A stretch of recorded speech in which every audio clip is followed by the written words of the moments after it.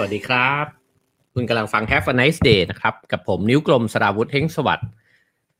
กับเรื่องดีๆยามเช้านะครับเพราะว่าเรื่องดีๆจะสร้างชีวิตที่ดีได้ทุกวันนะครับแล้วก็เช่นเคยนะครับสามารถสนับสนุน Have a nice day นะครับได้ตามช่องทางเบอร์บัญชีนะครับแล้วก็ QR code ที่ขึ้นอยู่บนหน้าจอนะครับถ้าคิดว่าเรื่องราวที่เล่าไปทุกวันเป็นประโยชน์นะครับ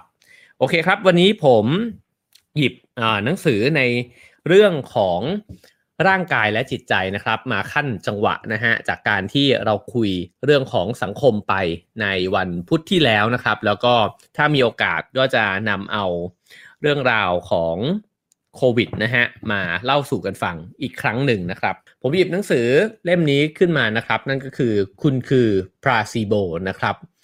เขียนโดยดร.โจดิสเพนซานะครับซึ่งก็เป็นนักวิทยาศาสตร์ด้านประสาทวิทยานะครับจริงๆแล้วหนังสือเล่มนี้ก็น่าจะเป็นที่ฮือฮากันในสหรัฐอเมริกาเนี่ยมาประมาณหนึ่งนะฮะพอสมควรเพราะว่าจริงๆคุณโจดิสเพนซาเนี่ยก็พูดถึงเรื่องนี้เนี่ยในหนังสือหลายเล่มนะครับแล้วก็หนังสือเล่มนี้ก็ติดอันดับหนังสือขายดี New York Times ด้วยนะฮะฉบับภาษาไทยได้รับการแปลมานะฮะโดย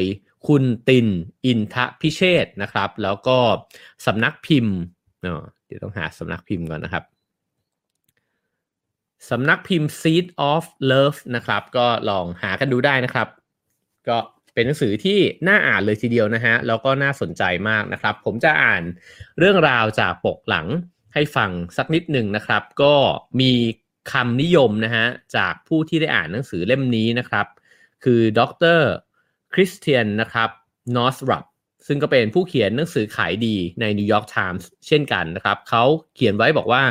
คุณคือพลาซิโบเนี่ยคือคู่มือการสอนวิธีสร้างปาฏิหาริย์ให้เกิดขึ้นภายในร่างกายของคุณทั้งในด้านสุขภาพและชีวิตของคุณนะครับซึ่งมันเยี่ยมมากและนี่จะเป็นใบสั่งยาเพียงอย่างเดียวที่คุณต้องการในชีวิตว่าง่ายๆก็คือว่ามันเป็นหนังสือที่จะพลิกมุมมองนะฮะในเรื่องของสุขภาพร่างกายของเราเนี่ยว่าเราเนี่ยสามารถที่จะเทรนร่างกายหรือว่าที่จะฝึกฝนนะครับวิธีคิดที่มันจะมีผลดีต่อสุขภาพของเราได้ด้วยนะฮะแล้วก็ดอนมิเกลรูอิสนะครับซึ่งก็เป็นผู้เขียน The Four Agreements เนี่ยซึ่งเราเคยได้มาเล่ากันใน Have a Nice Day ด้วยนะฮะก็เขียนไว้นะฮะบอกว่าดร.โจดิสเพนซาเนี่ยเป็นยอดครูที่มีความสามารถในการอธิบายวิทยาศาสตร์ให้กลายเป็นสิ่งเรียบง่ายที่ทุกคนสามารถทำความเข้าใจได้นะครับผมจะเกริ่นถึงเนื้อหาหนังสือสักนิดนึงนะฮะก่อนที่เราจะไล่เรียงกันไปในเนื้อหาในเล่มนะครับว่าง่ายๆเนี่ยหนังสือเล่มนี้เนี่ยก็คือพูดถึงตัวเราเองนะครับว่าเป็นพลาซิโบเนี่ยพลาซิโบมันก็คือยาหลอกใช่ไหมฮะยาหลอกที่มันสามารถที่จะทำให้เกิดฤทธิ์เนี่ยขึ้นกับร่างกายเราได้เราอาจจะเคยได้ยินว่าบางครั้งเนี่ยคนบางคนเนี่ยกินยาบางอย่างเข้าไปทั้งที่มันไม่ได้มีผลอะไรเลยนะฮะเหมือนกับกินลูกอมเข้าไปแบบนั้นเนี่ยแต่สามารถที่จะทำให้อาการเจ็บป่วยต่างๆเนี่ยมันดีขึ้นได้นะครับแต่ว่าหนังสือเล่มนี้เขียนเหมือนกับบียอนไปกว่านั้นอีกนะฮะก็คือบอกว่าตัวเราเองเนี่ยสามารถที่จะสร้างปฏิกิริยาเนี่ยของยาหลอกเนี่ยขึ้นมาให้เกิดขึ้นกับตัวเราเองได้ด้วยเช่นกันนะครับก็เดี๋ยวเราลองมาดูกันนะครับว่ามันจะเกิดขึ้นยังไงได้บ้างนะฮะในนี้เนี่ยปกหลังเนี่ยเขาก็เขียนว่ามันเป็นไปได้ไหมที่เราจะหายจากโรคนะฮะโดยการใช้แค่ความคิดเนี่ยเพียงอย่างเดียวโดยที่ไม่ใช้ยาหรือการผ่าตัดใดๆเลยนะครับซึ่งในหนังสือเล่มนี้เนี่ยเต็มไปด้วยเรื่องราวแบบนี้เนี่ยมากมายเต็มไปหมดเลยนะฮะซึ่งดร.โจดิสเพนซาเนี่ยก็ตั้งคำถามนะครับว่ามันจะเป็นไปได้ไหมที่จะสอนหลักการของพลาซิโบเนี่ยโดยที่ไม่ต้องพึ่งพาปัจจัยภายนอกอย่างที่เมื่อกี้บอกไปนะครับว่าถ้าเกิดการกินยาปลอมเนี่ยมันทำให้เรามีอาการหายดีได้เนี่ยแล้วเราสามารถที่จะเทรนร่างกายตัวเองเนี่ยหรือว่าบอกให้ตัวเองเนี่ยคิดนะฮะโดยที่ไม่ต้องอาศัยปัจจัยภายนอกเลยเนี่ยแล้วเยียวยาร่างกายและจิตใจของเราเนี่ยให้มันดีขึ้นเนี่ยเป็นไปได้ไหมนะฮะซึ่งในหนังสือเล่มนี้ก็คือการรวบรวมงานวิจัยล่าสุดนะฮะของประสาทวิทยาชีววิทยาจิตวิทยาศาสตร์แห่งการสะกดจิตนะครับแล้วก็ศาสตร์แห่งการ วางเงื่อนไขพฤติกรรมต่างๆรวมถึงควอนตัมฟิสิกส์ด้วยเนี่ยนะฮะเพื่อที่จะไขปริศนาแล้วก็ทำความเข้าใจปรากฏการณ์ของพลาซิโบเนี่ยว่ามันเกิดขึ้นได้ยังไงนะครับก่อนอื่นก็ต้องรีมาร์คไว้สักนิดนึงนะฮะผมคิดว่าหนังสือแบบนี้เนี่ยมันเป็นหนังสือที่นักวิทยาศาสตร์แล้วก็นักวิจัยเนี่ยพยายามที่จะค้นหาคำตอบนะครับกับเรื่องที่มันอาจจะดูเป็นที่น่าสงสัยอยู่ในโลกยุคปัจจุบันนะครับเพราะฉะนั้นเนี่ยในเมืองนอกเองเนี่ยมันก็มีข้อถกเถียงอยู่เยอะมากนะฮะก็คือมีคนที่บอกว่ามันก็อาจจะเป็นเรื่องที่น่าสนใจมากแล้วก็เรียนรู้กันไปนะฮะว่าอะไรที่ทำให้เป็นแบบนั้นได้กับก็มีอีกฝั่งหนึ่งที่บอกว่ามันอาจจะเป็นศาสตร์ที่แบบคุณไปรวบรวมหลักฐานขึ้นมาแล้วก็คุณสรุปเอาหรือเปล่าว่ามันเป็นแบบนั้นได้นะฮะเพราะฉะนั้นเนี่ยเรื่องเหล่านี้มันยังอยู่ในขั้นตอนของการถกเถียงกันแต่ผมคิดว่าเป็นหัวข้อที่น่าสนใจแล้วก็น่าที่จะศึกษาต่อไปเรื่อยๆนะครับผมอาจจะเริ่มต้นที่ในส่วนของคำนิยมนะครับซึ่งก็เขียนโดยคุณดอลสันเชิร์ชนะครับซึ่งก็เป็นด็อกเตอร์คนหนึ่งนะฮะซึ่งเป็นผู้เขียนหนังสือด้วยเช่นกันนะครับเขาก็บอกว่าดร.โจดิสเพนซาเนี่ยได้นำเอาข้อมูลการค้นพบล่าสุดนะฮะทางวิทยาศาสตร์เนี่ยในหลายๆสาขานะครับทั้งสาขา epigenetic นะครับเราเคยคุยกันเรื่องนี้ไปก็คือการแสดงออกที่มันเปลี่ยนแปลงไปเนี่ยของยีนนะครับแล้วก็ความยืดหยุ่นของสมองนะครับ neuroplasticity นะครับแล้วก็จิตประสาทภูมิจิตประสาทภูมิคุ้มกันวิทยาโอ้โหอันนี้เป็นศาสตร์ที่ว่าง่ายๆก็คือว่าใช้เรื่องของจิตประสาทเนี่ยนะฮะมาศึกษาเรื่องของภูมิคุ้มกันนะครับเพื่อที่จะมาทำความเข้าใจนะครับว่ามันเกี่ยวข้องยังไงกับภูมิคุ้มกันในร่างกายของเราซึ่งแน่นอนว่ามีผลต่อความอ่อนแอและแข็งแรงเนี่ยของเราด้วยนะฮะซึ่งพอได้นำเอาศาสตร์ต่างๆเนี่ยมาขยุมรวมกันนะฮะก็เพื่อที่จะหาคำตอบนะครับว่าสิ่งเหล่านี้เนี่ยมันกำหนดรูปแบบของการทำงานของร่างกายและสมองของเราเนี่ยยังไงบ้างแล้วไอ้เจ้ารูปแบบการทำงานเหล่านี้เนี่ยมันมีผลมาจากความคิดของเรามากน้อยแค่ไหนมันมีผลมาจากทัศนคติอารมณ์ความรู้สึกเจตนาของเราที่มีต่อตัวเองและการดำเนินชีวิตเนี่ยมากน้อยแค่ไหนนะครับถ้าจะพูดเป็นคำที่เรียบง่ายมากเนี่ยอาจจะเป็นบางคนเนี่ยเขาบอกว่าคนที่อยากจะมีชีวิตอยู่ก็จะมีอายุยืนในขณะที่คนที่รู้สึกว่าตัวเองกำลังจะตายแล้วเนี่ยก็จะตายจากไปอย่างรวดเร็วนะครับมันเป็นแบบนั้นหรือเปล่านะฮะหนังสือเล่มนี้ก็พยายามที่จะตอบคำถามนี้ด้วยเช่นกันนะครับแต่ว่ามันลงไปในรายละเอียดอีกเยอะมากเลยนะฮะซึ่งไอ้เจ้าสิ่งที่บอกไปเนี่ยความคิดอารมณ์ความรู้สึกทัศนคติที่มีต่อชีวิตเนี่ยนะฮะมันก็อาจจะมีผลต่อการทำงานของร่างกายเราในระดับที่มันอาจจะไปเพิ่มจำนวนของสเต็มเซลล์นะครับหรือว่า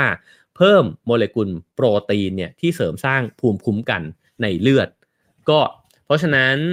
สิ่งที่มันดูเหมือนเคยอธิบายไม่ได้นะฮะแล้วก็มองไม่เห็นว่าความคิดเรามันจะไปมีผลยังไงกับร่างกายเนี่ยมันจะถูกอธิบายอย่างเป็นวิทยาศาสตร์เนี่ยมากขึ้นนะครับแล้วก็เรื่องนึงเนี่ยที่เราอาจจะได้ยินมานานแล้วนะครับก็คือว่าร่างกายเนี่ยมันมี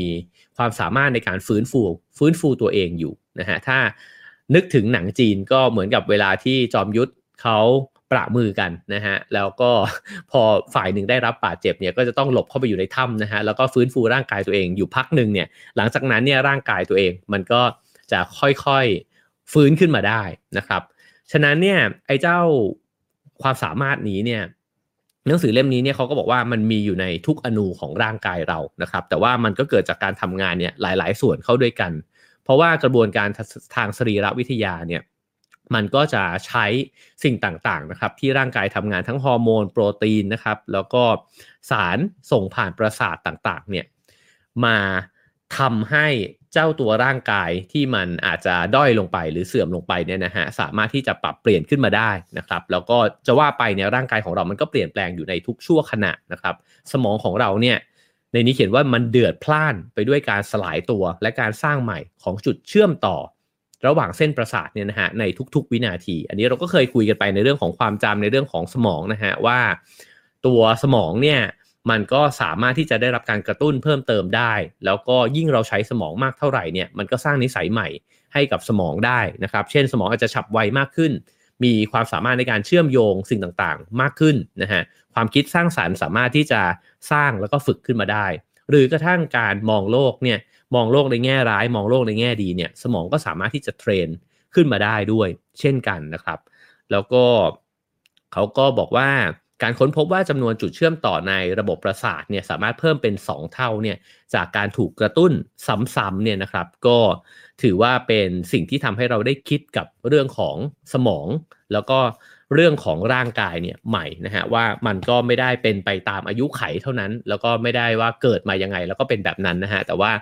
สิ่งที่เราทำสิ่งที่เราคิดอารมณ์ของเราเนี่ยมันก็มีผลต่อร่างกายของเราด้วยเช่นกันนะครับทีนี้มาพูดถึงเรื่องของอารมณ์กันบ้างนะครับอารมณ์เนี่ยก็มีผลต่อพฤติกรรมของเราแน่นอนนะฮะแล้วก็อารมณ์เชิงลบเนี่ยก็อาจจะเป็นสร้างอาการเสพติดเนี่ยให้กับตัวเราได้ด้วยเช่นกันก็คือ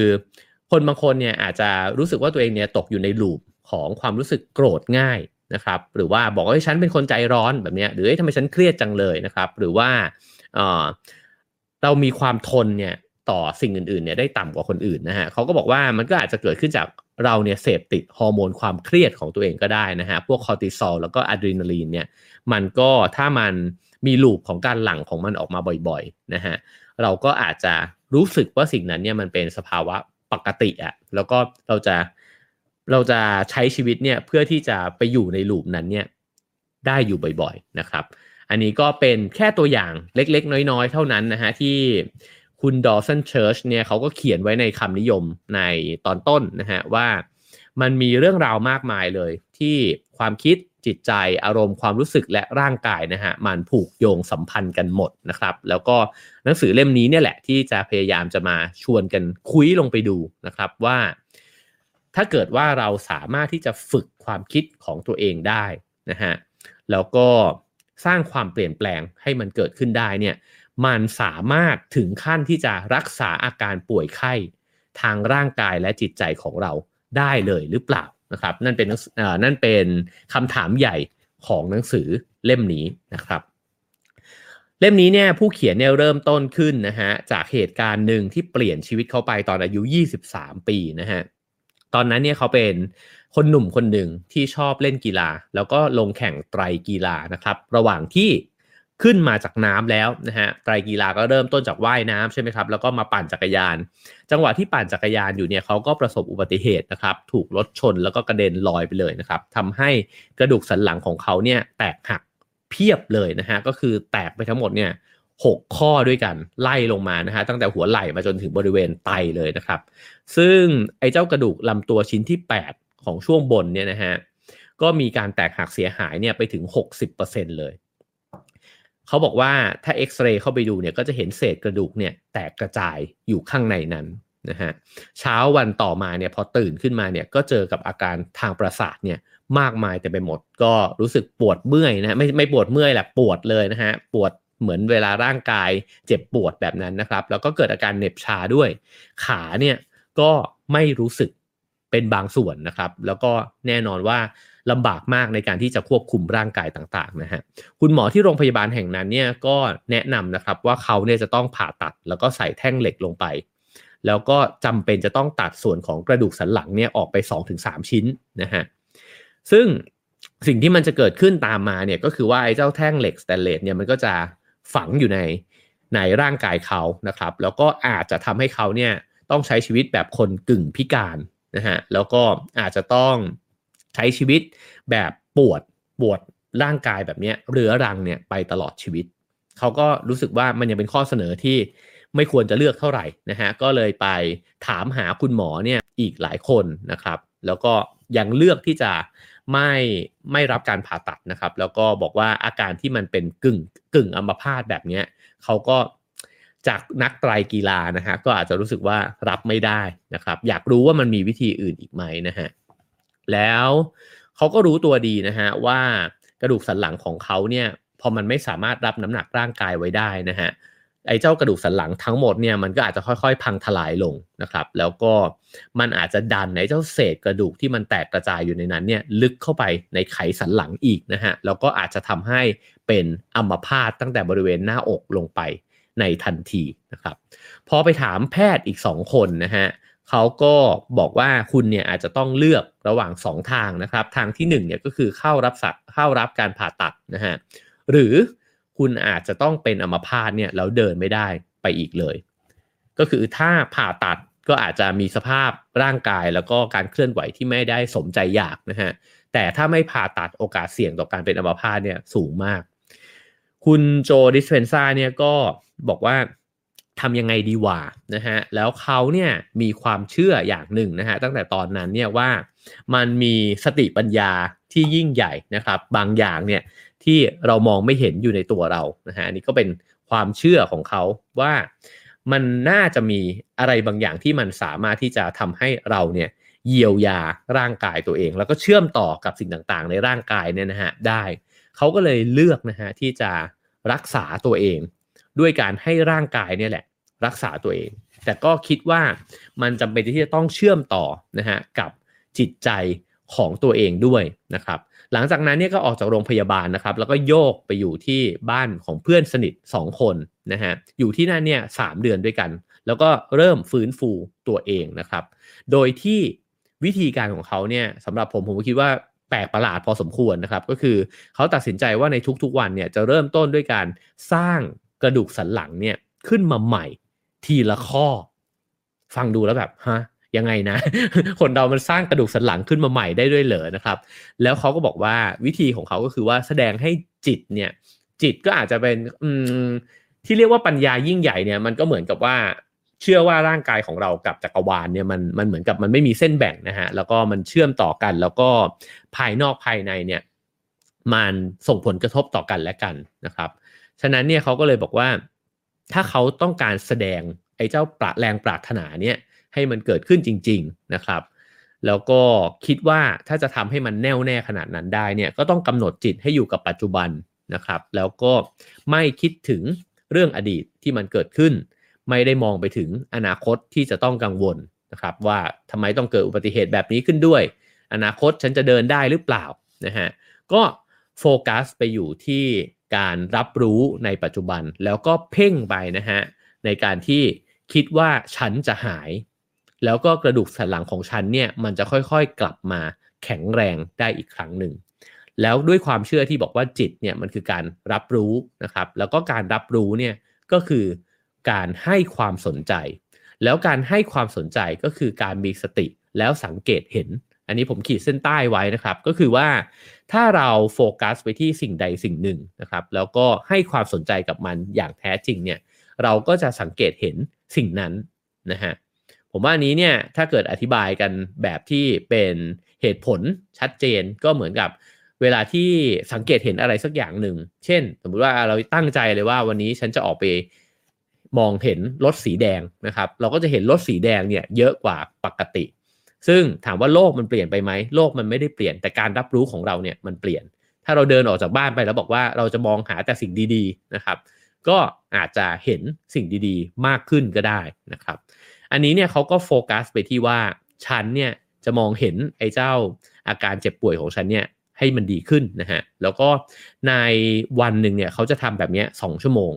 ก็เข้าสู่ภายในนะครับแล้วก็สร้างภาพของผลลัพธ์ที่ต้องการให้เกิดขึ้นในใจตัวเอง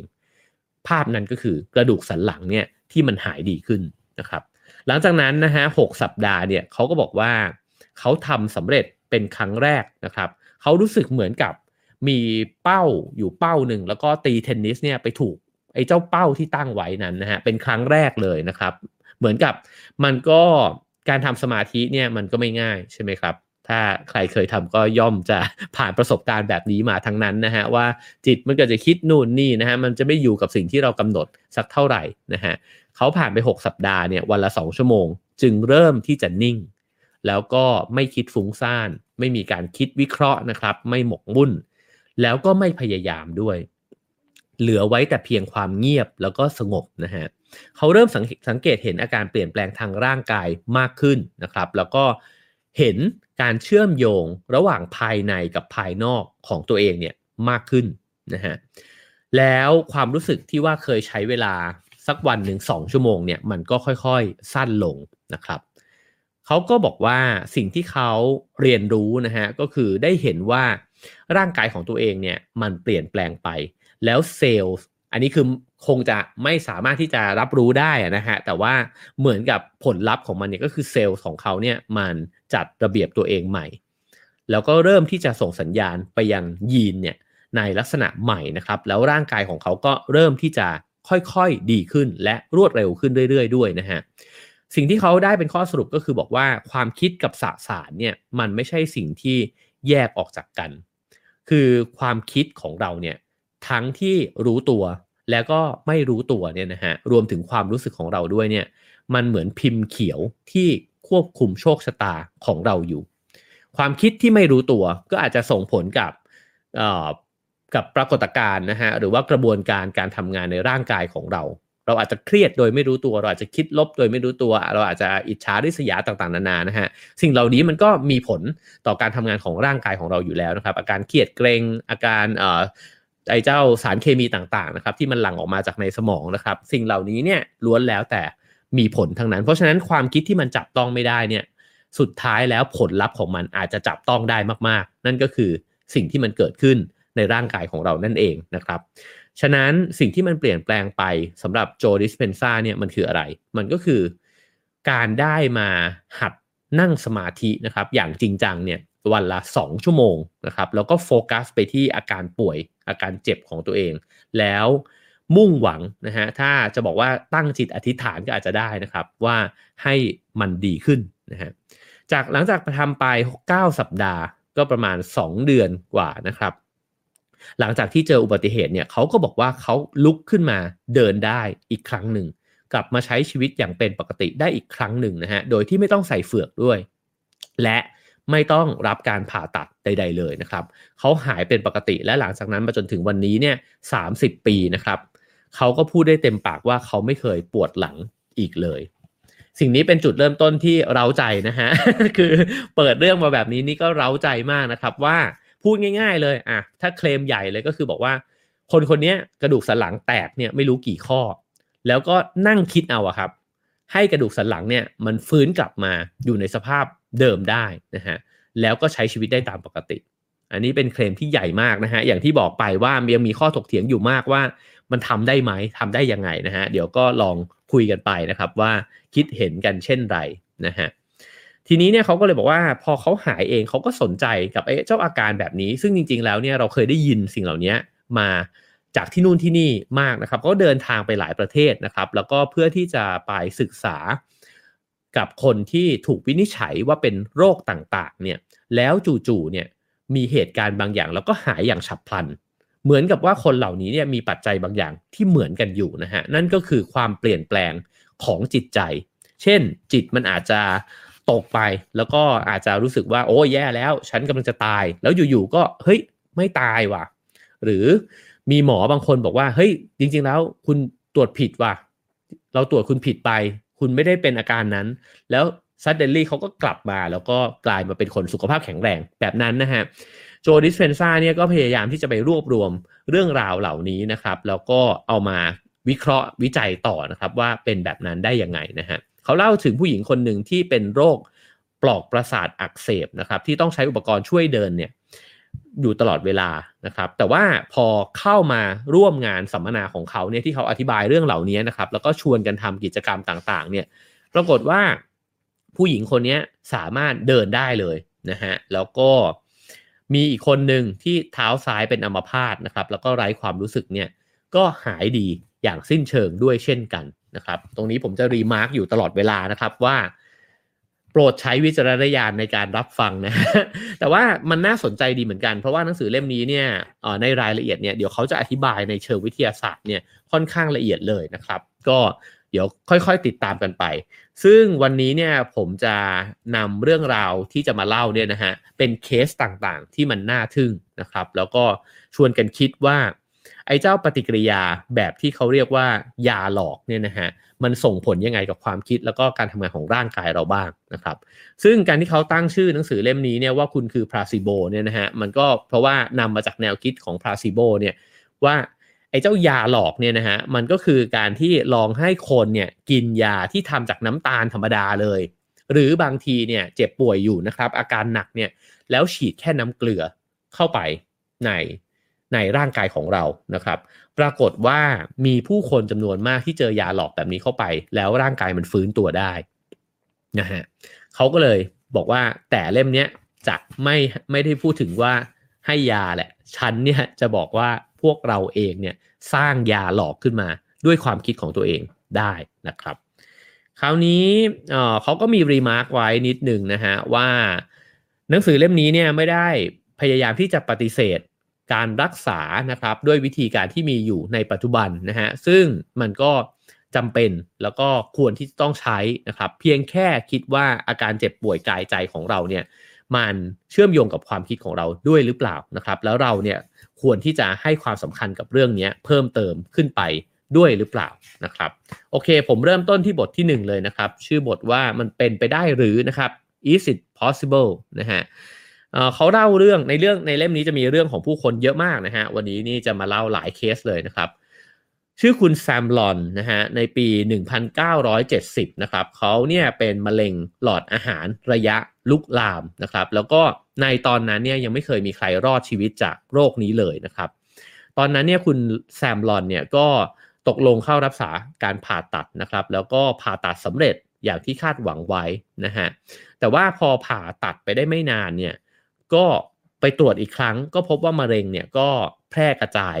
ขึ้นอีกครั้งหนึ่งนะฮะทั่วตับกลีบซ้ายเลยนะครับแพทย์เนี่ยก็แจ้งกับคุณลอนเนี่ยบอกว่าคุณเนี่ยจะมีชีวิตอยู่ได้อีกแค่ไม่กี่เดือนเท่านั้นนะฮะ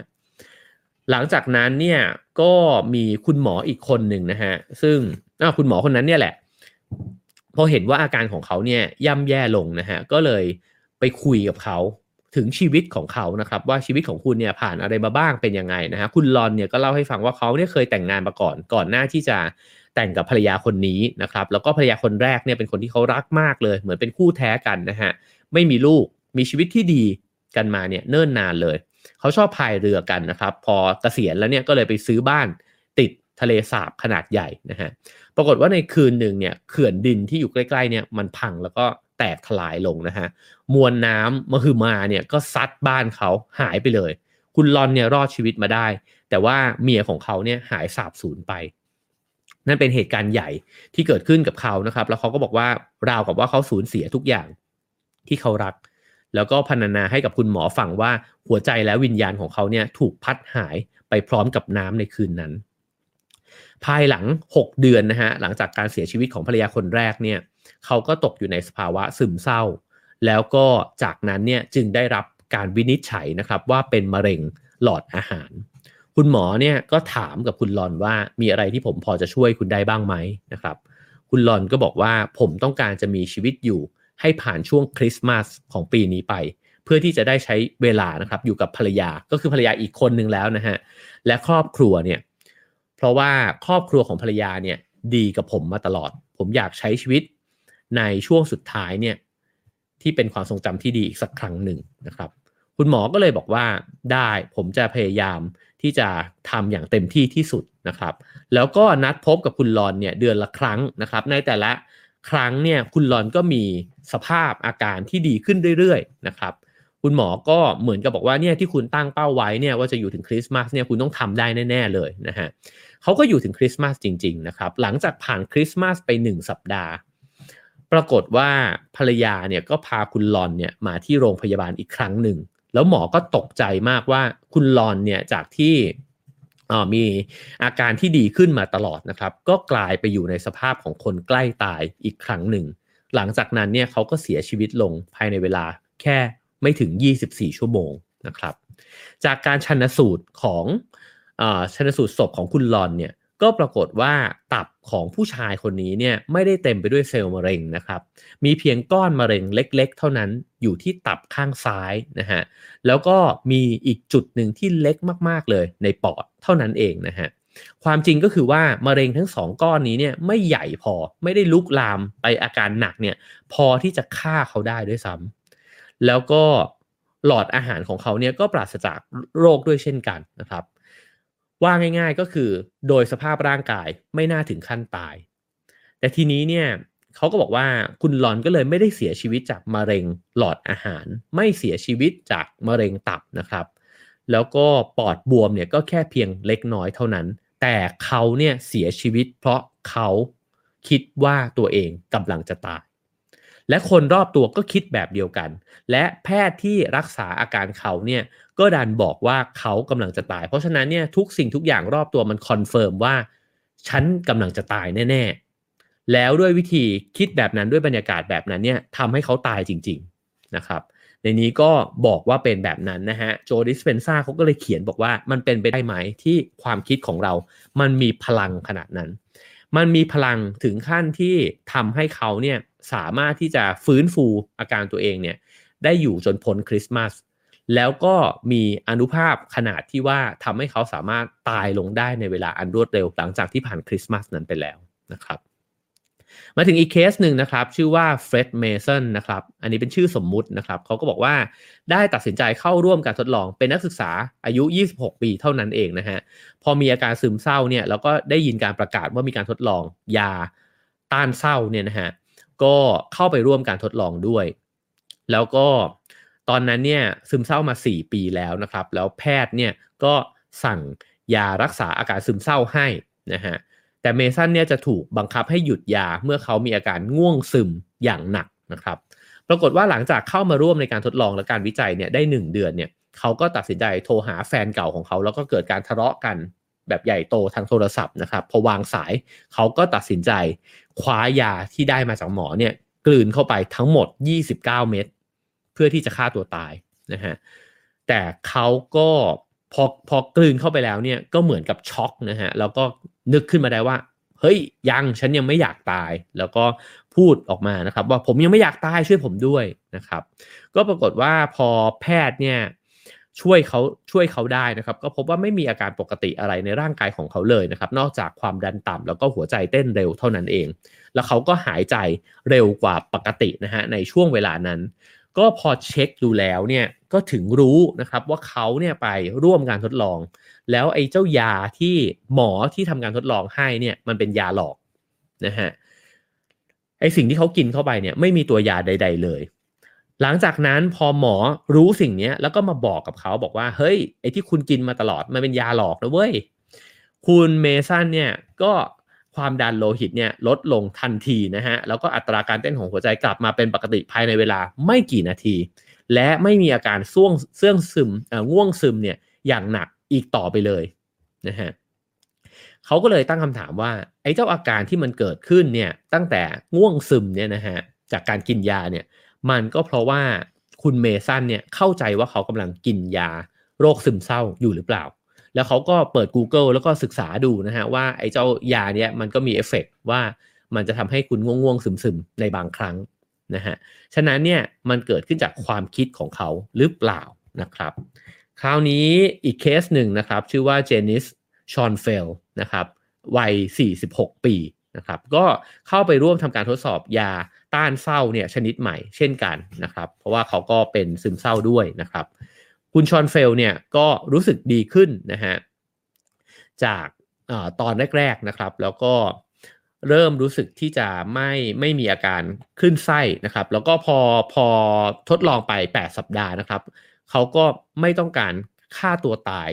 อีกต่อไปแล้วนะครับคือมีอาการดีขึ้นทางจิตใจนะฮะแล้วก็รู้สึกว่าตัวเองเนี่ยราวกับกลายเป็นคนใหม่เลยนะฮะซึ่ง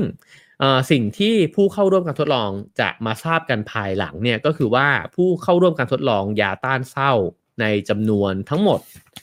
หลายสิบคนเนี่ยนะครับจะมีส่วนหนึ่งที่ได้ยาหลอกแล้วอีกส่วนหนึ่งที่ได้ยาที่ต้องการทดลองจริงๆนะครับปรากฏว่าคุณชอนเฟลเนี่ยอยู่ในกลุ่มของคนที่ใช้ยาหลอกหรือว่าพลาซิโบเนี่ยนะฮะแล้วเธอก็ตกใจมากว่าเฮ้ยไม่จริงหรอกเธอน่าจะเป็นคนที่ได้รับยาจริงเพราะเธอเนี่ยอาการเปลี่ยนแปลงไปมากมายมหาศาลแต่คุณหมอก็บอกว่าจริงครับเราไม่ได้หลอกอันนี้คือคุณได้ยาหลอกจริงๆนะฮะผลการวิจัยน่าสนใจนะฮะคือ38%ของผู้ที่เข้าร่วมการวิจัยแล้วได้พลาซิโบไปเนี่ยรู้สึกดีขึ้นถึง 38% เลยทีเดียวนะฮะในขณะที่กลุ่มยาจริงเนี่ยก็คือเอฟเฟกเซอร์เนี่ยนะฮะมีอาการดีขึ้น 52%ถามว่าไอ้เจ้ายาจริงเนี่ยดีขึ้นกว่าคนที่ได้ยาหลอกเนี่ยเพียงแค่นิดหน่อยเท่านั้นเองนะฮะไม่ถึง 20% ด้วยซ้ำนะครับ แล้วก็ผู้ป่วยที่มีอาการคล้ายๆกับคุณชอนเฟลเนี่ยก็มีอาการดีขึ้นหลังจากที่ได้รับพาซิโบเนี่ยไปเช่นกันนะฮะมันไม่ได้ดีขึ้นในแง่ของความรู้สึกนะครับความน่าสนใจมันอยู่ตรงนี้คือถ้าเราบอกว่าเราได้รับยาหลอกไปแล้วเราคิดเอาเองคิดเองเองนะฮะแล้วก็เฮ้ยช่วงนี้รู้สึกมีความสุขขึ้นว่ะมีความซึมมีความเศร้าเนี่ยน้อยลงนะฮะถ้าคิดเองแบบนั้นเนี่ยมันก็ยังรู้สึกว่าเป็นไปได้ว่าคุณคิดหลอกตัวเอง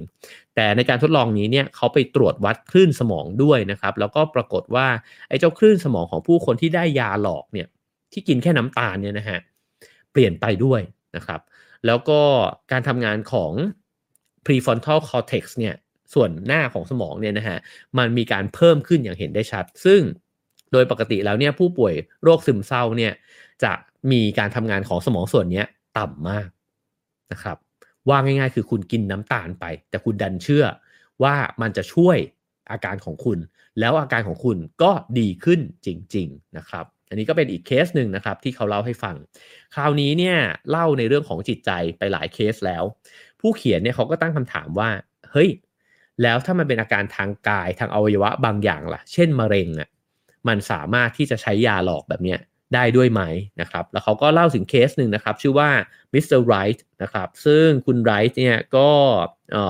เป็นโรคมะเร็งต่อมน้ำเหลืองนะครับระยะลุกลามเลยนะครับชายคนนี้เนี่ยมีก้อนมะเร็งที่ใหญ่พอๆกับผลส้มเนี่ยอยู่ในลำคอขาหนีบแล้วก็รักแร้นะฮะซึ่งโรคมะเร็งของเขาเนี่ยไม่ตอบสนองต่อการรักษาทั่วไปเนี่ยในทุกรูปแบบเลยนะครับพอคุณไรท์เนี่ยไปที่โรงพยาบาลนะครับเขาก็มีคุณหมอเนี่ยบอกว่ากำลังทดสอบตัวยาตัวหนึ่งนะฮะที่สกัดมาจากเลือดม้านะครับชื่อว่าเครบิโอเซนนะฮะแล้วก็บอกว่าเดี๋ยวจะลองฉีดให้คุณถ้าคุณโอเคนะครับไรท์เนี่ยก็ได้รับการฉีดเครบิโอเซนเนี่ยทุกวันศุกร์แล้วก็วันจันทร์หลังจากที่ฉีดไปนะครับก็ปรากฏว่าเขาเนี่ยสามารถที่จะลุกขึ้นมาเดินเล่นได้หัวเราะแล้วก็หยอกล้อกับพยาบาลเนี่ยราวกับเป็นคนใหม่เลยนะครับคุณหมอเนี่ยรายงานผลบอกว่าก้อนมะเร็งของเขาเนี่ยละลายหายไปราวกับก้อนหิมะบนเตาร้อนๆภายในเวลาเพียงแค่3วันเท่านั้นก้อนมะเร็งมีขนาดลดลงเหลือเพียงครึ่งเดียวจากตอนแรกนะฮะแล้วในอีก10วันต่อมาเนี่ยไรท์เนี่ยก็ถูกส่งตัวกลับบ้านนะฮะแล้วหายจากการเป็นโรคมะเร็งราวกับปาฏิหาริย์นะครับ2 เดือนต่อมาครับปรากฏว่าสื่อเนี่ยตีพิมพ์ออกมานะฮะว่าไอ้เจ้ายาเครบิโอเซนเนี่ยไม่มีผลในการรักษามะเร็งคุณไรท์เนี่ยก็ได้ไปอ่านข่าวนี้นะครับแล้วก็พออ่านข่าวเสร็จแบบชิปเป๋งแล้วว่าซวยแล้วกู จริงๆแล้วไม่มีผลนี่หว่านะฮะก็ปรากฏอาการของเขาก็เลยกำเริบขึ้นมาอีกครั้งหนึ่งนะฮะแล้วก็อาการมะเร็งกลับมาอีกครั้งนะครับคุณหมอคนเดิมเนี่ยพอเขากลับมาหาหมอนะฮะหมอก็บอกว่าคือหมอเนี่ยพอรู้อาการแล้วเห็นความเปลี่ยนแปลงของคุณไรท์เนี่ยก็เริ่มรู้สึกว่าอยากจะทดสอบอะไรบางอย่างนะฮะก็เลยบอกกับไรท์เนี่ยว่าอย่าไปเชื่อรายงานในหนังสือพิมพ์เพราะว่าไอ้เจ้าเครบิโอเซนเนี่ยมันกำลังจะมีรุ่นใหม่ที่ดีเนี่ยออกมานะครับแล้วก็ออกฤทธิ์เนี่ยดีกว่าเดิม2 เท่ากำลังจะมาถึงโรงพยาบาลของเราเนี่ยในอีกไม่นานแล้วคุณจะได้รับทันทีเลยที่มันมาถึงนะฮะจากนั้นไรท์ก็เริ่มรู้สึกมีความหวังขึ้นมาอีกครั้งหนึ่งนะฮะคราวนี้เนี่ยหมอนัดพบเขาแล้วก็บอกว่ายามาละแต่หมอแสบกว่าเดิมนะฮะคือฉีดยาที่ไม่มียาใดๆเลยมีเพียงแค่น้ำกลั่นเท่านั้นเนี่ยเข้าไปในร่างกายเขานะครับปรากฏว่าก้อนมะเร็งของไรท์หายไปอีกครั้งหนึ่งราวกับปาฏิหาริย์นะครับแล้วก็จากนั้นเขาก็กลับบ้านไปอยู่บ้านเนี่ยอย่างมีความสุข2 เดือนนะฮะโดยปราศจากก้อนมะเร็งในร่างกายแล้วหลังจากนั้นเนี่ยสมาคมการแพทย์อเมริกันเนี่ยก็ประกาศออกมาอีกครั้งหนึ่งว่ายาเครบิโอเซนเนี่ยไม่มีประสิทธิภาพใดๆทั้งสิ้นนะครับแล้วก็เรียกมันว่ายาปาฏิหาริย์หลอกลวงนะฮะไม่ได้มีอะไรเลยนะครับผู้ผลิตก็ถูกฟ้องร้องด้วยไรท์อ่านข่าวนี้อีกครั้งหนึ่งอาการกำเริบอีกครั้งนะครับแล้วเขาก็เชื่อว่าเขาไม่มีทางที่จะกลับไปสุขภาพดีได้อีกต่อไปแล้วนะฮะเข้าไปรักษาตัวในโรงพยาบาลด้วยความสิ้นหวังและเสียชีวิตลงหลังจากนั้นอีกแค่2 วันเท่านั้นเองโจดิสเพนซ่าเนี่ยเขียนบอกว่าไรท์เนี่ยอยู่ในสภาวะของการที่รู้ แล้วก็ไม่รู้แล้วก็รู้นะฮะสลับสับเปลี่ยนกันไปแบบนี้นะครับมันสิ่งที่เกิดขึ้นกับเขาเนี่ยมันน่าสนใจมากเพราะว่าร่างกายของเขามีการเปลี่ยนแปลงที่รวดเร็วเนี่ยภายในระยะเวลาสั้นนะครับแล้วก็เกิดขึ้นถึง2ครั้งต่อเนื่องกันมันน่าสนใจมากเลยว่าไอการรับรู้ของเขาเนี่ยว่ายาได้ผลกับยาไม่ได้ผลเนี่ยมันทำให้เขากลับไปเป็นผู้ป่วยโรคมะเร็งนะฮะอย่างรุนแรงเนี่ยได้2ครั้งเนี่ยได้ยังไงคราวนี้มาเรื่องกระดูกกันบ้างนะครับ ในนี้เนี่ยบอกว่ามีการศึกษาทดลองนะครับกับอาสาสมัครชาย10คนนะฮะที่เคยเป็นทหารแล้วก็เคยเป็นโรคข้อเข่าเสื่อมนะครับมีอาการเดินกระเพกแล้วก็ต้องใช้ไม้เท้านะฮะคราวนี้เนี่ยก็บอกว่างานวิจัยเนี่ยมันก็ถูกออกแบบมาเพื่อตรวจสอบเวลาบอกกับผู้เข้าร่วมวิจัยนะฮะก็บอกว่าคุณจะต้องมาผ่าตัดแหละแล้วก็เราจะมาเทสการผ่าตัดแบบส่องกล้องนะฮะ เพราะฉะนั้นมันก็จะต้องผ่าออกมาแล้วก็สอดอุปกรณ์ใยแก้วนำแสงเข้าไปนะครับแล้วก็ไปทำงานในส่วนที่มันมีปัญหาอยู่เนี่ยของแต่ละคนปรากฏว่าผู้ป่วย2คนเนี่ยจะได้รับการผ่าตัดตามมาตรฐานนะครับจาก10คนและผู้ป่วยอีก5คนจะถูกผ่าตัดหลอกนั่นก็คือเปิดแผลจริงๆแต่ไม่ผ่านะฮะเปิดแล้วเย็บเลยพูดง่ายที่สุดคือแบบนั้นนะฮะไม่ทำอะไรกับเรื่องที่อยู่ข้างในร่างกายนะครับ ก็ปรากฏว่าผู้ที่ได้รับการผ่าตัดหลอกเนี่ยไม่เพียงแต่มีอาการดีขึ้นใกล้เคียงกับคนที่ได้รับการผ่าตัดจริงนะฮะก็คือตัดเล็มเนื้อที่ตายออกเนี่ยนะฮะ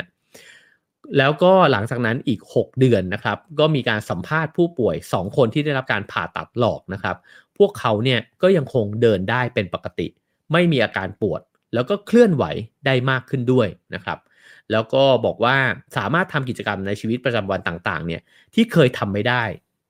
ก่อนที่จะเข้ามารับการผ่าตัดแบบนี้นะฮะคืออันนี้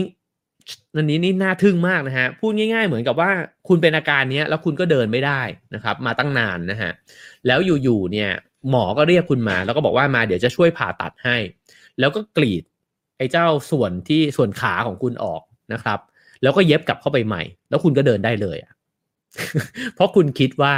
คุณได้รับการซ่อมแซมเรียบร้อยแล้วนะครับอันนี้ก็เป็นอีก1เคสนะครับ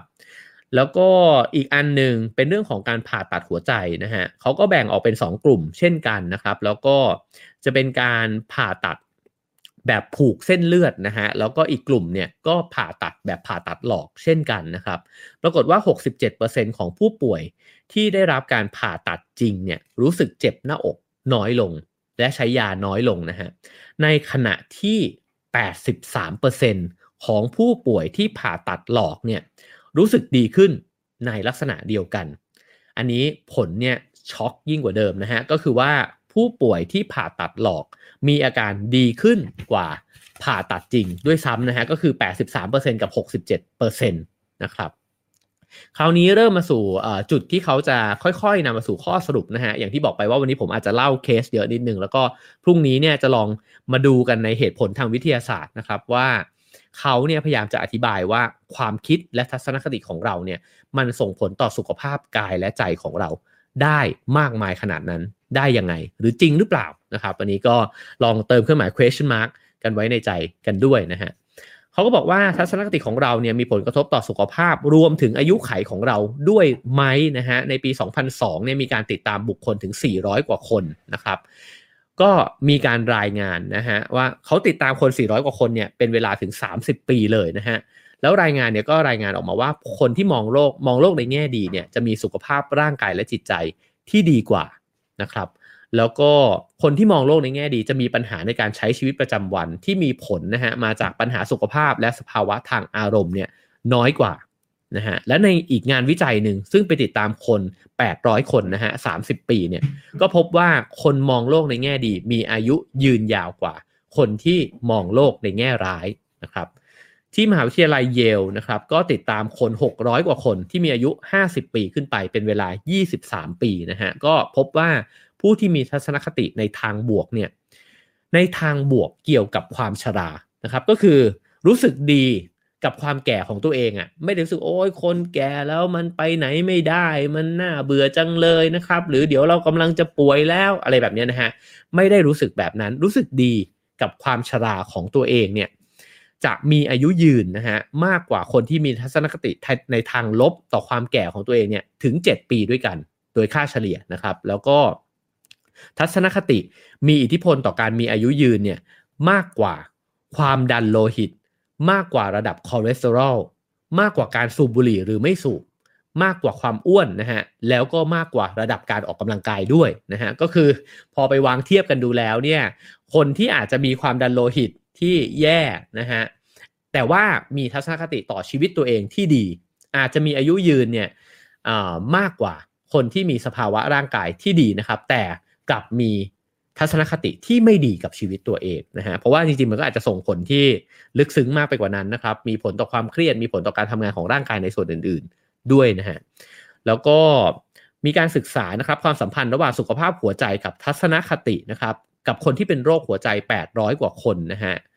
แล้วก็บอกว่าผู้ป่วยที่มีอารมณ์เชิงบวกเนี่ยมีโอกาสที่จะมีชีวิตอยู่เนี่ยหลังจากนั้นเนี่ยอีก11ปีนะครับซึ่งมากกว่าผู้ป่วยที่มีอารมณ์เชิงลบเนี่ยอารมณ์เชิงลบแบบเป็นประจำเนี่ยนะฮะถึง 20% ด้วยกันนะครับเพราะฉะนั้นเขาก็บอกว่างานวิจัยหลายๆงานวิจัยเนี่ยมันก็เหมือนกับชี้ออกมานะฮะว่า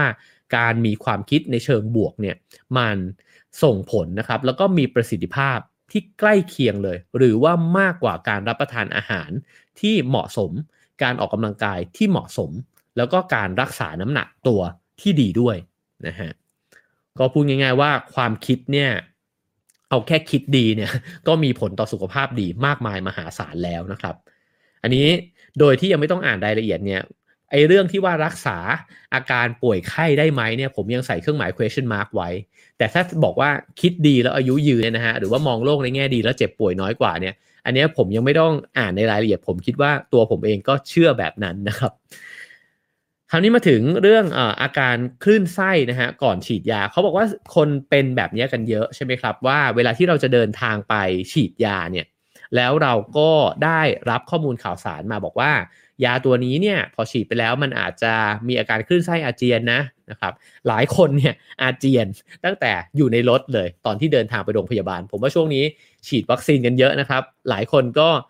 เราก็รู้ว่ามันก็มีข้อมูลข่าวสารนะครับว่าวัคซีนตัวนั้นตัวนี้พอฉีดแล้วจะซึมหรือเปล่าหรือว่าบางทีต้องนอนไปสักวัน2วันนะครับไม่รู้ว่ามีใครมีอาการคล้ายๆแบบนี้หรือเปล่านะครับคือซึมตั้งแต่ก่อนไปฉีดแล้วเลยนะฮะแต่ว่าสิ่งนี้เนี่ยเป็นสิ่งที่เป็นกันอยู่ทั่วไปนะครับผู้ป่วยหลายๆคนเนี่ยก็เป็นแบบนั้นนะฮะในนี้เนี่ยบอกว่ามีงานวิจัยรายงานนะครับว่า 40% ของผู้ป่วยที่ได้รับการรักษาด้วยเคมีเนี่ยนะฮะเคมีบำบัดเนี่ยคาดการณ์ว่าตัวเองเนี่ยรู้สึกว่าจะต้องคลื่นไส้แล้วก็แพทย์เนี่ยก็แจ้งกับเขานะฮะว่าเขาจะคลื่นไส้หลังจากการบำบัดนะครับก็เลยเกิดอาการ 40% เนี่ยเกิดอาการคลื่นไส้ก่อนจะโดนบำบัดด้วยซ้ำไปนะฮะในนี้เขาเลยตั้งคำถามว่าถ้าอย่างนั้นเนี่ยเราป่วยก่อนที่จะได้รับยานะครับก็คือมีอาการก่อนที่จะ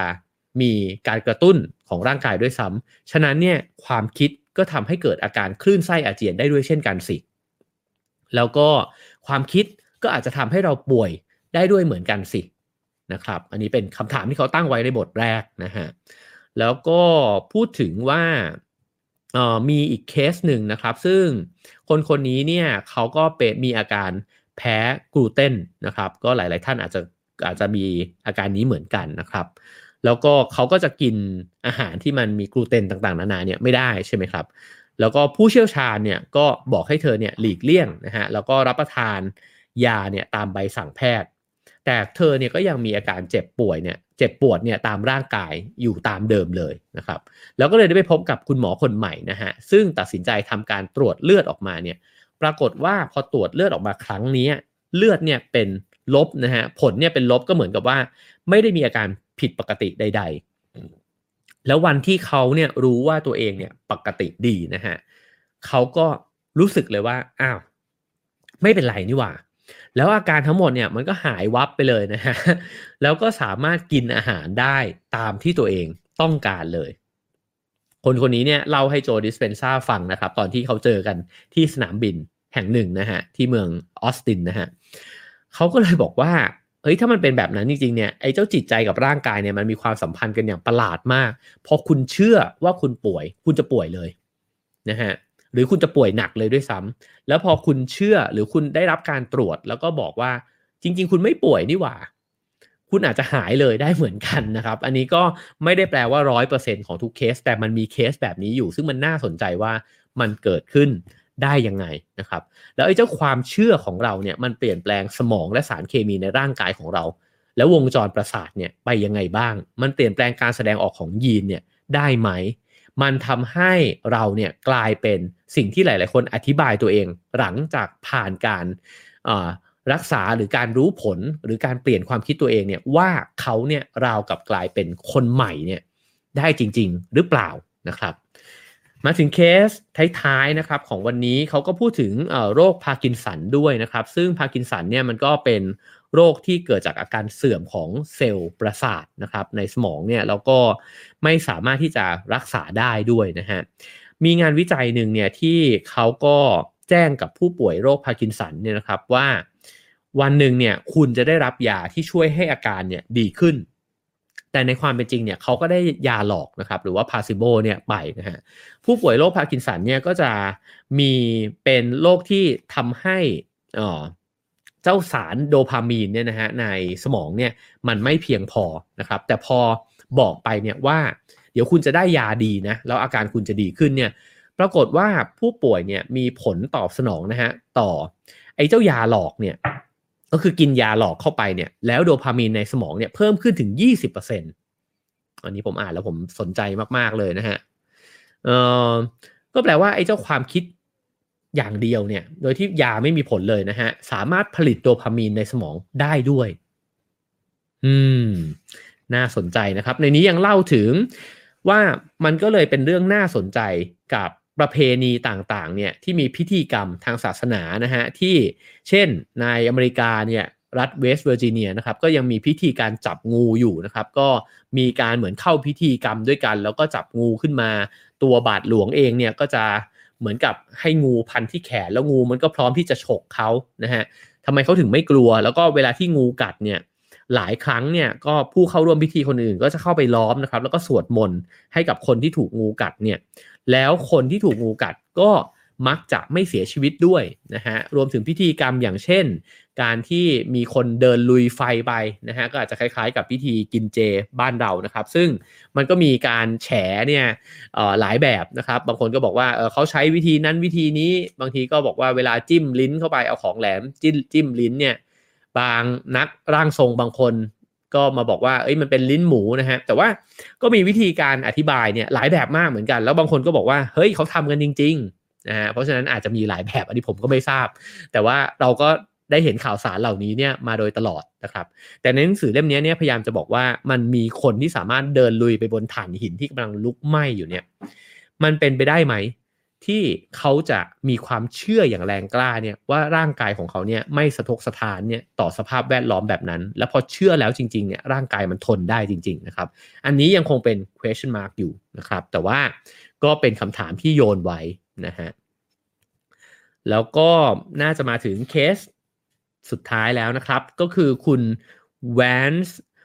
เวนเดอร์สนะครับคุณเวนเดอร์สเนี่ยอายุ60ปีนะครับแล้วก็ป่วยหนักขึ้นเรื่อยๆในช่วงเวลา4เดือนนะครับน้ำหนักลดลงเนี่ยเยอะมากเลยแล้วก็อยู่ในสภาวะที่เรียกว่าใกล้ตายก็ว่าได้นะครับเขาป่วยเป็นวัณโรคหรือว่าหมอเนี่ยสงสัยว่าเป็นวัณโรคหรือว่ามะเร็งนะครับแต่ว่าปรากฏว่าพอตรวจแล้วเนี่ยผลตรวจแล้วก็ผลเอ็กซเรย์เนี่ยให้ผลที่เป็นลบนะฮะภรรยาเนี่ยพอหมอวินิจฉัยแล้วก็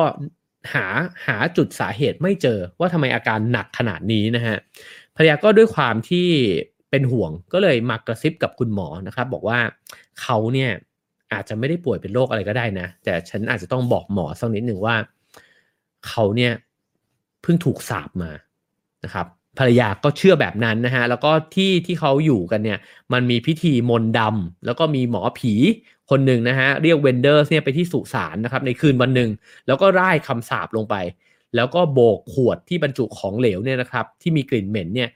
ให้มันอยู่ตรงหน้าของคุณเวนเดอร์สเนี่ยนะฮะแล้วก็บอกกับเขาบอกว่าแกต้องเสียชีวิตในเวลาอีกไม่นานจากนี้และจะไม่มีใครช่วยชีวิตแกได้นะครับพอเมียของเวนเดอร์สเนี่ยเล่าให้หมอฟังหมอก็ฟังเสร็จแล้วแบบมันเป็นอย่างนั้นเลยนะฮะหมอก็เลยบอกว่า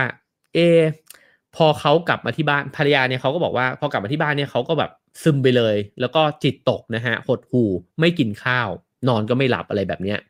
หมอก็บอกโหถ้าเป็นแบบนี้เนี่ยเราอาจจะต้องรักษากันด้วยอีกวิธีหนึ่งนะ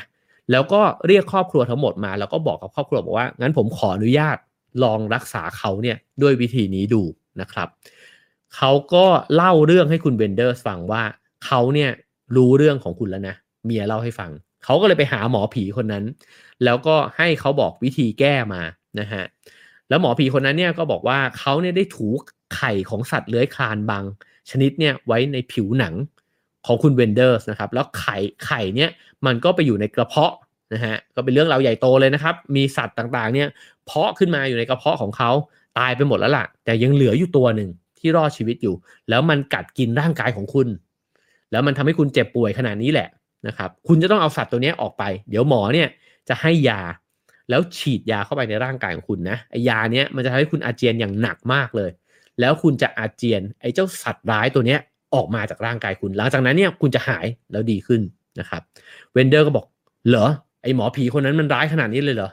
แล้วก็บอกว่าโอเคครับหมองั้นเดี๋ยวเรามาทำการรักษากันหมอก็ฉีดยาชนิดหนึ่งไปซึ่ง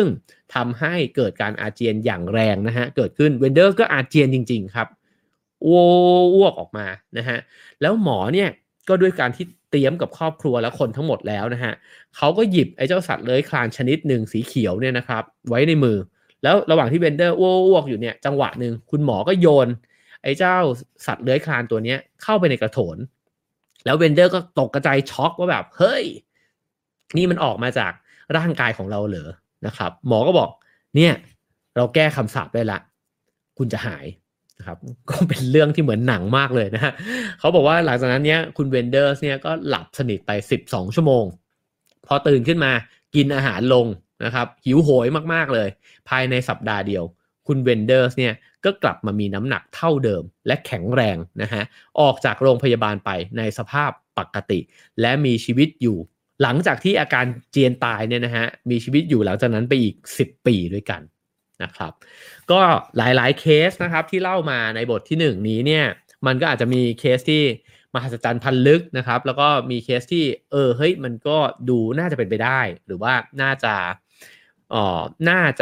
อยากรู้เหมือนกันนะครับว่ามันเกิดขึ้นได้ยังไงนะครับแต่ทั้งหมดนั้นเนี่ยก็เป็นเรื่องที่น่าสนใจนะครับที่คุณโจดิสเพนซ่าเนี่ยดร.โจดิสเพนซ่าเนี่ยเขาพยายามที่จะรวบรวมเคสมาแล้วก็ชวนเราคุยนะฮะว่าเราน่าจะลองศึกษาลึกลงไปไหมว่าไอ้เจ้าความคิดทัศนคติเนี่ยมันส่งผลต่อการทำงานของร่างกายของเรายังไงมันทำให้เราเจ็บป่วยหนักได้เลยมันทำให้เราหายป่วยได้เลยนะครับมันมีเคสแบบนี้อยู่เราจะทำความเข้าใจมันในแง่วิทยาศาสตร์ยังไงดีนะครับถ้ายังรู้สึกสนุกอยู่นะครับให้พิมพ์ตัว Y เข้ามานะครับแล้วก็พรุ่งนี้ผมอาจจะมาเล่านะฮะในรายละเอียดนะครับว่าเขาเนี่ยอธิบายไว้ในหนังสือเล่มนี้ยังไงว่ามันไปทำงานกับระบบประสาทของเรายังไงนะครับร่างกายของเรามันเปลี่ยนแปลงยังไงเมื่อเราคิดเปลี่ยนไปนะครับแล้วเราสามารถที่จะฝึกหัดร่างกายของเราเนี่ยด้วยการที่คิดเปลี่ยนไปเนี่ยได้ยังไงบ้างนะครับถ้ามีตัว Y เยอะนะฮะพรุ่งนี้ก็จะมาเล่าเรื่องนี้กันต่อนะครับโอเคครับนั่นคือหนังสือเล่มนี้นะครับคุณคือ Placebo นะครับโดยดร.โจดิสเพนซ่านะครับภาษาอังกฤษชื่อว่า You are the placebo นะครับก็ตรงไปตรงมาเลยนะฮะติดอันดับหนังสือขายดีนะครับใน New York Times นะครับจริงๆแล้วถ้าเกิดว่าเข้าไปอ่านใน Goodreads หรือว่า Amazon ก็จะเห็นการถกเถียงกันทั้งสองฝั่งนะฮะว่าคนที่บอกว่ายังไอการวิจัยเหล่านี้มันก็ยังไม่ได้สรุปเป็นที่ชัดเจนนะฮะอันนี้สำหรับผู้ที่เชี่ยวชาญก็อาจจะสามารถให้แง่มุมเพิ่มเติมได้นะครับอันนี้ผมเล่าตามหนังสือแล้วก็คิดว่ามันก็มีแง่มุมที่น่าศึกษานะครับน่าสนใจอยู่นะครับขอบคุณทุกคนมากๆนะครับน่าจะมีตัว Y เข้ามาเยอะเลยนะฮะเพราะฉะนั้นพรุ่งนี้จะขออนุญาตเล่าต่ออีกสักครั้งหนึ่งนะครับอีกสัก EP หนึ่งเพื่อที่จะลองดูนะฮะว่ามันจะเป็นยังไงนะครับแล้วก็เช่นเคยครับถ้าชอบนะครับถูกใจก็สามารถกดแชร์กันได้นะครับทาง Facebook นะฮะแล้วก็ถ้าฟังทาง YouTube ก็ฝากกด Subscribe นะครับกันสักนิดหนึ่งนะฮะแล้วก็ถ้าคิดว่าเนื้อหาเป็นประโยชน์นะครับสามารถที่จะสนับสนุน Have a nice day นะครับได้ตามเบอร์บัญชีที่ขึ้นอยู่บนหน้าจอนะครับหรือว่าช่องทาง QR code ก็ได้เช่นกันนะครับก่อนที่จะจากไปเนี่ยผมนึกออกอีกเคสหนึ่งคือผมเคยไปสัมภาษณ์นะครับตอนนั้นทำรายการวัฒนธรรมชุบแป้งทอดแล้วก็ได้ไปสัมภาษณ์คู่รัก LGBTQ เนี่ยคู่หนึ่งนะครับซึ่งเขาเนี่ยด้วยความที่เขาเป็น LGBTQ เนี่ยเขาก็ไม่สามารถที่จะบอกกับคุณแม่ของเขาได้นะครับว่าเขามีแฟนเป็นผู้หญิงตัวผู้ถูกสัมภาษณ์เนี่ยเป็นผู้หญิงแล้วก็บอกว่ามีแฟนเนี่ยเป็นผู้หญิงอีกคนหนึ่งนะฮะแต่ว่าบอกแม่ไม่ได้เพราะว่าแม่เขาเนี่ยอาจจะยังรับไม่ได้กับเรื่องราวนี้แล้วแม่เขาเนี่ยป่วยหนักมากนะฮะป่วยหนักระดับที่คุณหมอบอกว่าอาจจะมีเวลาอยู่อีกไม่มากแล้วนะฮะแม่เขาขอร้องกับแขกรับเชิญท่านนี้ว่าก่อนแม่จะจากไปเนี่ยเราช่วยแต่งงานเพื่อให้แม่ได้สบายใจและชื่นใจได้ไหมนะครับเขาเนี่ยต้องจัดงานแต่งงานหลอกแล้วไปชวนเพื่อนผู้ชายคนหนึ่งซึ่งจริงๆแล้วเป็นเกย์ด้วยเนี่ยมาแต่งงานด้วยกันนะฮะเพื่อแต่งงานให้แม่เนี่ยได้เห็นภาพที่ดีที่สุดที่คาดหวังไว้เป็นครั้งสุดท้ายก่อนจากไปปรากฏว่าพอการแต่งงานจัดขึ้นเนี่ยใหญ่โตฟึมเนี่ยแม่หายป่วยครับจากอาการป่วยที่หมอบอกว่าอยู่ได้อีกไม่นานแล้วเนี่ยหาย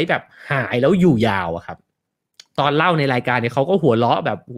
เฮ้ยมันเกิดขึ้นได้ไงแล้วหมอก็ไม่สามารถอธิบายสิ่งนี้ได้นะฮะคุณหมอเนี่ยบอกว่ามันก็เป็น1 ใน 1,000 เคสอะที่มันจะเกิดแบบนี้ขึ้นได้แต่มันก็เกิดขึ้นนะครับตอนที่อ่านหนังสือคุณคือ placebo เนี่ยผมนึกถึงตอนที่ไปสัมภาษณ์แขกรับเชิญท่านนี้เลยนะฮะแล้วก็คิดว่าเคสแบบนี้มันก็คงมีอยู่นะฮะแต่ว่ามันจะถูกอธิบายยังไงเนี่ยก็คงต้องว่ากันนะครับแล้วก็ผู้เชี่ยวชาญทั้งหลายก็คงจะถกเถียงแล้วก็ศึกษากันอยู่นะครับขอบคุณทุกคนมากนะครับวันนี้ก็น่าจะเพียงเท่านี้นะครับถ้าใครเล่น Clubhouse เราไปต่อกันใน Clubhouse นะครับแล้วเจอกันพรุ่งนี้นะครับกับหนังสือเล่มนี้อีกสัก1 EP ครับผมรักษาสุขภาพด้วยครับ Have a nice day ครับผม